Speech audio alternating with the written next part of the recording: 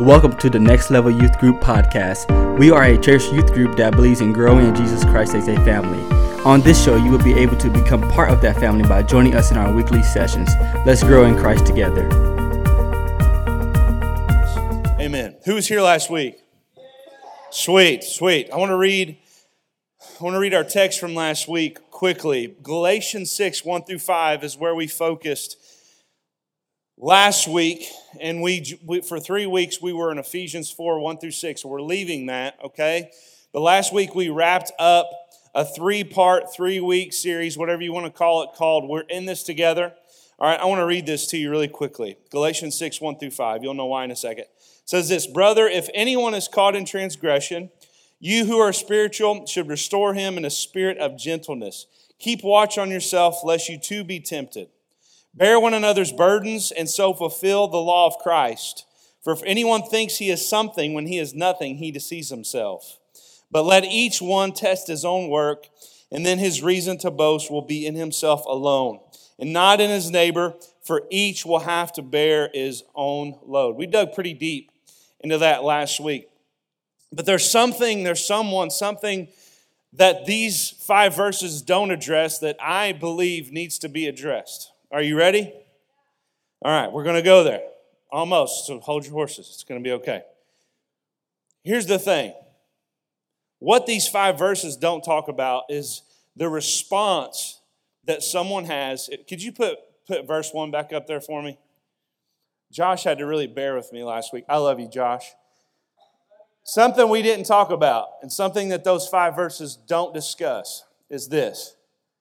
What is the response of someone when you confront them about a sin that you've seen them commit? Or if someone comes to you and says, "Hey man, I saw you stumbling. I just want you to know I love you. But most importantly, Jesus loves you, and I just want you to know you need to repent and turn to Jesus." If that happens to you, here's the question. What is your response? What will be your response? What has been your response to that in the past? When you're caught in transgression, you're caught in sin, you're caught red-handed, and someone confronts you out of brotherly love, like we talked about last week. I don't have time to dig back into that. Go back and listen on our podcast, Next Level Podcast, Spotify, Apple, all that stuff, iTunes, whatever. But here's the thing. To sum it up, to make it simple, there are 2 responses we can have when someone comes to us to confront us about a transgression that we've committed. 2 responses. There is a godly response and there is a worldly response. There's a God, and you're like, that sounds simple. Yes, it is simple. But here's the thing. If you don't understand this concept that we're going to dive into, 2 Corinthians 7, 8 through 10, we'll get there in a second. Here's the thing. You would think just the fact that we have, when someone confronts us and we have some form of grief or sorrow or will feel bad, you would think that means that you're having a godly response, wouldn't you? At first glance, if you just felt bad, doesn't that seem godly? Doesn't it seem that way? It's okay. You can say yes if you want.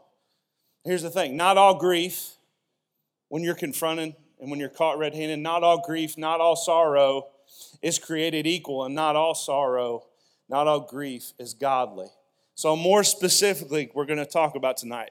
When someone confronts you, what has your response been? What will your response be? Will it be godly grief? Will you have godly grief about the sin that you committed, godly sorrow, or will your grief be worldly? I want to talk to you tonight about those 2 things, worldly grief versus godly grief. And Paul addresses this so beautifully. And we're just going to cover 3 verses. And you're like, praise God, 5 verses took too long last week. Amen, it did. So, 2 Corinthians 7, 8, and 10. And this is where we're hanging out tonight. So we're going to hang out right here. Say, this is where we're going to hang out. So, yeah, half of you are going to hang out with me. All right, I'll take it. Here we go. 8 through 10. Are you ready? Are you sure? All right, here we go. Verse 8. This is where we're hanging out. Yeah, man. Verse 8. "For even if I made you grieve with my letter, I do not regret it. Though I did regret it, for I see that letter grieved you, though only for a while. As it is, I rejoice not because you were grieved, but because you were grieved into repenting. For you felt a godly grief, so that you suffered no loss through us. Verse 10, for godly grief produces a repentance that leads to salvation without regret, whereas worldly grief produces death. Say death. Death. Verse 8, Paul says the words, for even if I made you grieve with my letter. What letter is Paul referring to? Paul is referring to 1 Corinthians. Little known fact, before 2 Corinthians, we have a book called 1 Corinthians, and it is very good. Anyway, but that is the letter that Paul is referring to. And if you were to read 1 Corinthians and dig into it, and if you're doing our Bible plan, I hope that you are, you will get there eventually. It's going to be a while, but you're going to get there. Anyway, in that letter, Paul brought severe correction to the church. That means he was pointing out the church's sin and transgressions and their faults, and he was making them plain and making them clear, and he was pointing people to Jesus. Go read it for yourself. He was bringing their mistakes and their sin to light. And when he first wrote it, he was concerned. He was like, I know that this is going to cause grief. But the beautiful thing was, it was grief that only lasted for a little while, and that is godly grief. Godly grief only lasts for a little while. It's temporary. It was godly. And most importantly, godly grief led them to repentance of their sin. Not all sorrow is equal. So we're going to get into three main things. It might be a bit easier to follow than last week. Three main things about the differences, the comparison, how you know if you're experiencing godly grief or worldly grief. And I'm telling you, I just pray that as we dig into this, that you would listen. Because if you will, and you see where you stand in your grief, in the past, in the present, and when you face it in the future, you'll be able to tell, is my grief worldly or is it godly? And the truth of the matter is, how you answer that question says a lot about the status of your relationship with God. And we'll get there at the end. Number one, are you ready for number one? Number one, godly grief leads to repentance. It says it plain as day right here. But worldly grief, verse 10, worldly grief leads to death. We use that word repentance a lot, don't we? You heard that a lot. If you've been in church a lot, you've probably heard the word repentance a lot. We talk about it for good reason. The Bible talks about it a lot. We preach about it. But do we really know what repentance means? Do we really understand this concept called repentance? Not to put it too simply, but to simply put it, repentance simply means to turn. Maybe you've heard that. Repentance means to turn away from sin. Turn away. It means you are headed in one direction. You are headed in one direction, living a life of sin, going your own way. But then the Holy Spirit convicts you of your sin. You surrender. You ask for forgiveness. You turn towards God. And then you follow Him and you go His way. That's a really quick, simple explanation of repentance. But I believe sometimes the best way to learn what something is to learn what it is not. Are you with me? Are you awake? Okay, just making sure. I haven't done that in a while. You deserve it. Repentance is not. 6 things repentance is not. Are you ready? I don't care. All right. Number 1, repentance is not trying to cover up or deny sin. That's not repentance. It's not trying to cover up, trying to deny sin. That's what someone who's experiencing a worldly grief, a worldly sorrow would do. Godly sorrow, godly grief causes you to fess up and take ownership of your wrongs because no one else made you do it. Am I right? Have you ever used that one? Well, Jimmy made me do it. You remember those days? Some of y'all still talk like that. Anyway. Number 2, Number two, repentance is not people trying to blame their sin on someone else. Those things go hand in hand, right? When we truly repent, we fess up to our sin. That's true repentance. Here's the thing. One day, you're going to stand before God. Romans 14:12. You're going to have to give an account for your life. And you're not going to be able to pull someone else beside you and say, you know, my life of unrepentance, my life of worldly grief was because of my father. Or because of my ex-girlfriend or boyfriend. They just hurt me so bad. Or this, or that. We could go on and on, right? All day long. That's not how it works. That's worldly grief. It leads to death. Number three, repentance does not downplay sin. Someone who's experiencing worldly grief, they want to downplay how bad it is what they did, right? Say things like this: it could have been worse. I could have went farther with it. It really just wasn't that bad. It wasn't that big of a deal. If that's you, if you're trying to downplay your sin, you are experiencing worldly grief. Repentant people understand that all sin is evil. All sin is evil, and all sin is an offense to God. Number four, what repentance is not. Repentance is not trying to manage sin, just trying to merely control it. Let me explain. Repentance doesn't say, I just give into this every once in a while, but I got it under control. You ever try to convince yourself that you got it under control, that you just slip up every once in a while, but it doesn't control you? I control it. I got it under control. It just happens sometimes. Here's the thing. Jesus Christ died for sin. And He died for us, and He did something for us, and it's so powerful. The promises are true. The truth of the matter is, Jesus didn't just die so we could just manage our sin. Jesus died so we could put our sin to death. To put it to death.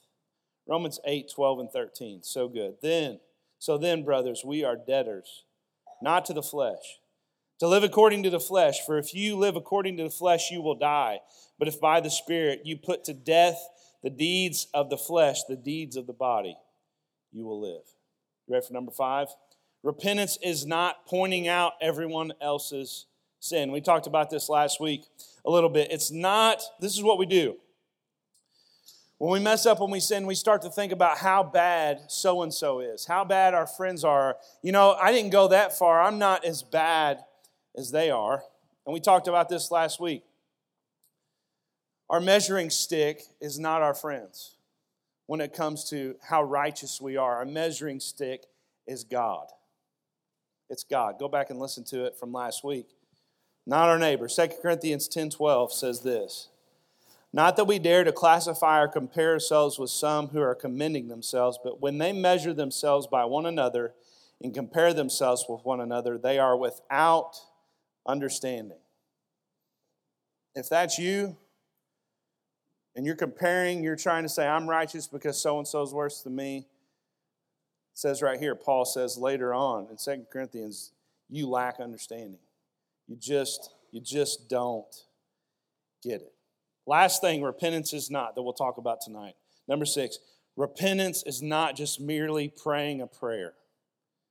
Key words, not just merely praying a prayer. It's communicating sorrow, is communicating to God you're wrong. Is that part of repentance? I'll help you. Yes. Yes, it is. You're scared. You're like, I don't know what I'm supposed to say. But here's the thing. That prayer didn't really mean anything if you just go right back to doing what you were doing. And how many times have you done that? Romans 7. The grace of God is something that we will never fully grasp, fully comprehend. It is bigger, wider, deeper, greater than you will ever know in life.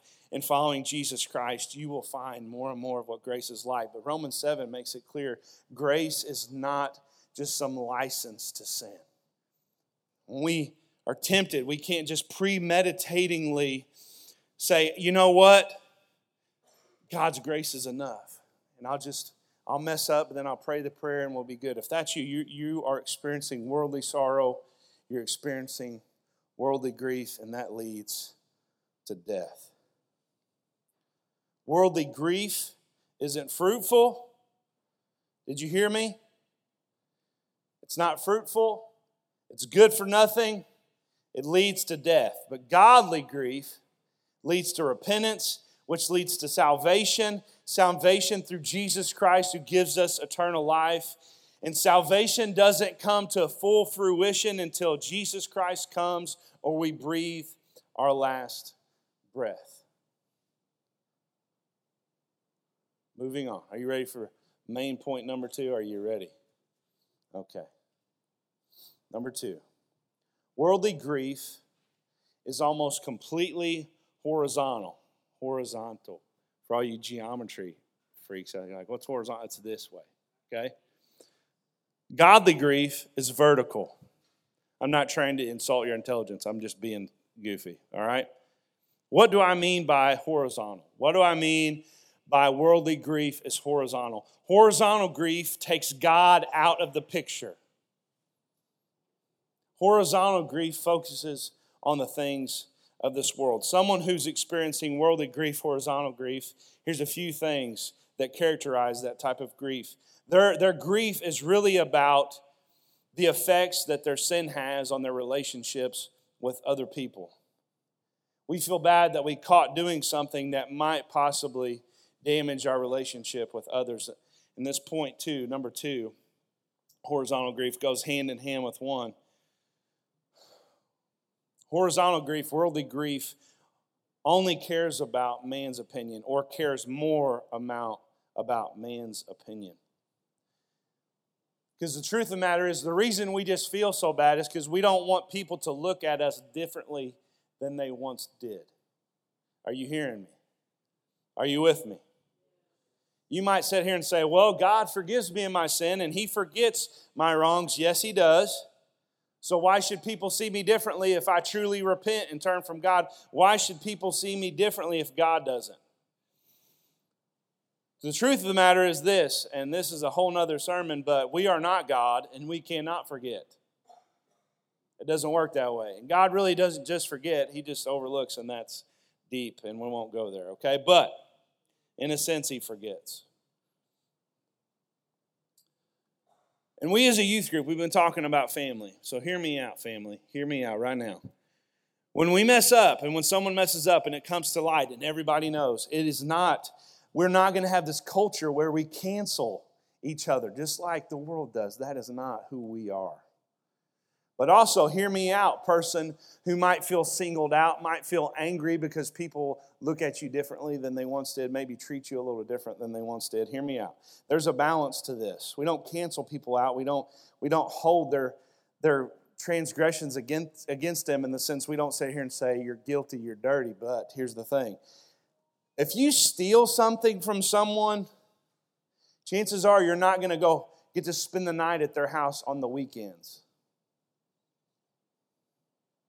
Do you hear me? If you lie to someone, chances are they're not going to look at you the same way they once did. And you can say, that's their fault. No, it's not their fault. If you're gossiping about someone behind their back, chances are they might not want to be your friend anymore. Do I need to go any farther? Do you hear what I'm saying? It's not that we hold offenses against one another, but if you're someone and this is who you are and this is what you're doing and people see it, there's going to be a check. Like, forgiveness is not restoring the relationship to the original state. That's not forgiveness between man. That is with God, not with man. We are not God. We don't have that ability. So someone, and this is just a sidebar, but if someone wants to just point their finger at you and say, you don't forgive me because you don't look at me the same way you once did, they're wrong. They're wrong. That's someone who's pointing at you and belittling you. That's someone who's only experiencing worldly grief. and that worldly grief leads to death. Are you with me? Number 3, horizontal grief. Focuses on when we lose something dear to us. We talked about people. Let's just talk about things a little bit. Horizontal grief comes when we get caught, and when we get caught, it might cause us to lose money, to lose an opportunity. Maybe you were one of those people that steal from people, and I'm sorry I laugh about it. It's just not something that I get and understand, but it's a real temptation for people. And you lose your job because you're a thief, and that's really all you're grieved about. Or when you were a kid, like the worst thing was when you got caught and they took your recess, and that's really all you were upset about. Anybody know what I'm talking about? That's worldly grief, y'all. Anyway. But godly grief isn't horizontal. Godly grief is vertical. It focuses our sorrow. It takes them off worldly things, off man, off things, off possession, and it just takes our focus and solely puts it on God. That is vertical. That is godly grief. Not on man, not on earth, but on God. Three things godly grief, vertical grief is. Godly sorrow is more concerned about a relationship with God than it is people. Because sometimes, I'm not going to go there. Anyway, let's keep going. Hear me, there is no greater joy that you will experience on this earth. I don't care what you do. I don't care what you get. I don't care what you buy. I don't care who you marry. I do not care. I don't care what job you get. I don't care if you win 16 NBA finals in a row. I don't care. There's no greater joy in this life than God knowing you and you knowing Him. No greater joy. And you say, why does my life feel joyless? You just don't know how much God loves you, and life is pursuit of knowing that. But anyway, when we have godly sorrow, we love God so much, and we understand His love for us that we don't want to do anything to grieve our relationship with Him.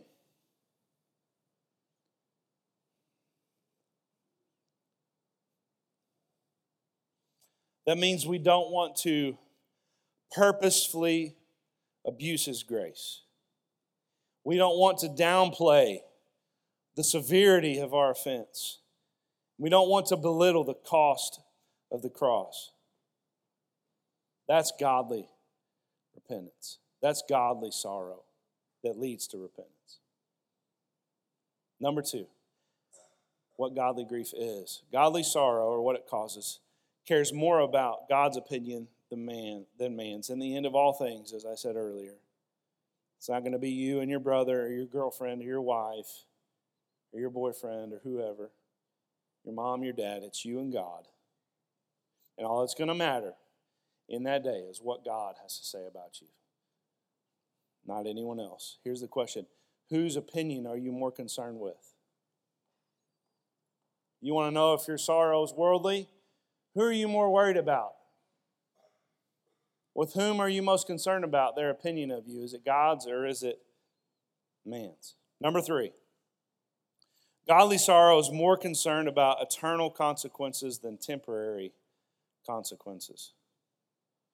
Worldly sorrow leads to death. Godly sorrow leads to life.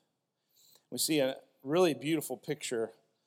I don't want to call it beautiful. That's not the right word. We see a really clear picture of godly grief in Scripture. And one of the most, well, not the most, but a very horrific thing that King David, the second king of Israel, a man the Bible says was after God's own heart. David goes out, and you can read about it, and you'll read about it soon enough in our Bible reading. He sleeps with a woman that had another husband. Her husband was off to war. He sleeps with her. She gets pregnant. Her name's Bathsheba. She gets pregnant. The husband is at war, so when the husband came home, So David gets the husband, brings him home, wants him to sleep with his wife. That's what he wants. So that way he thinks that the child's his. Well, he doesn't. So then David sends him to the front lines of battle so he would be killed. Yeah, David did that to cover up his adultery. So not only did he sleep with a woman that wasn't his wife who had a husband, but then he killed that man. David, right? But here's the thing. Although that was horrible, nasty, vile, sinful, no excuse, this is what David said in Psalm 51. This is what he said. And this is in response to what he did. Psalm 51, 1 and 2. Have mercy on me, O God, according to your steadfast love. According to your abundant mercy, blot out my transgressions. Wash me thoroughly from my iniquity and cleanse me from my sin. Do you know why the Bible says that David was a man after God's own heart? It's not because he never committed wrong. It's because when he did, his repentance was godly. He turned from his sin. And we see his heart splattered all through Psalms, which to me are pretty annoying sometimes, just to be honest. I'm like, get yourself together, bro. You know what I mean? But then I look at my own life, I'm like, oh. Psalm 51, though, beautiful picture. That's right after David committed that. Are you ready for point number 3, the last point? Are you awake? That's good waters. Glacier clear. I taste the glaciers. I do. I'll sell it to you anyway. You can't afford it. Number 3. Here we go. I always worry that when I get off on something like that, the Holy Spirit is going to leave. It's a fear anyway. So help me. Pray for me. Number 3. Worldly grief lays in regret, wallows in regret. Godly grief propels you forward. Godly grief propels you forward. The Bible, 2 Corinthians 7, makes it clear that sorrow and grief is necessary, but grief isn't a state that we are meant to remain in. But that's what worldly grief does. Worldly grief keeps you in a state of grief. And I've seen it time and time again. And it's a trick of the enemy. People believe that they're supposed to feel terrible about their past. That's what people believe. A lot of people. So here's the thing. They never truly move past it. They let it define them and they won't let it go. Some people in this worldly grief, they live in misery for months, years, and maybe a lifetime. And these people believe that God won't forgive them, can't forgive them. For some reason, they can believe it for everyone else, but not themselves. And that's worldly grief. People that get caught up in things lost, things done, pain, hurt, regret because of sin. They get so caught up in it. They get so caught up in what they lost.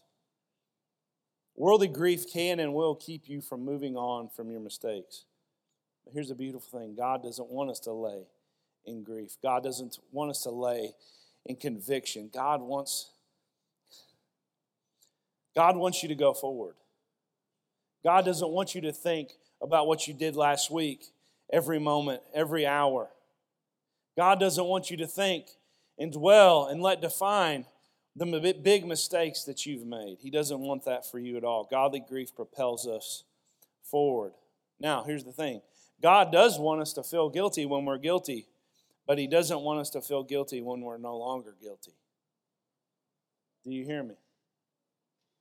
Godly grief leads to repentance, and repentance frees us from our past, and repentance brings about forgiveness, and that means we are no longer guilty. Godly grief causes us to run to the cross, confess our sin, be cleansed by the blood of Jesus, who doesn't just forgive you for the past, but He also forgives you for the present, and He will forgive you for the future. I say that a lot, but I say that for good reason. Jesus' blood doesn't just wash you clean, it keeps washing you clean. Godly grief produces fruit. Godly grief sparks change. Godly grief propels us forward because Jesus Christ blotted out our past. Are you thankful for that? So, in closing, wrapping this up, here's the question. Here's the thing. This is time to reflect on yourself. Not on your neighbor, but yourself. And to ask the question, is the grief when my sin is brought to light, or even just when you know you've done wrong, which we didn't really talk about, but that was not the point of tonight. But it is the point at the same time. Here's the thing. Is your grief worldly? Is it godly? What is your response? And here's the thing. What will your response be going forward? Going forward, what will your response be? The way you answer the question, is your grief worldly or is it godly? As I said at the very beginning, it will answer the question and reveal the state of your relationship with God the Father. May the Lord bless you and keep you. May the Lord make his face shine upon you and be gracious to you and give you peace.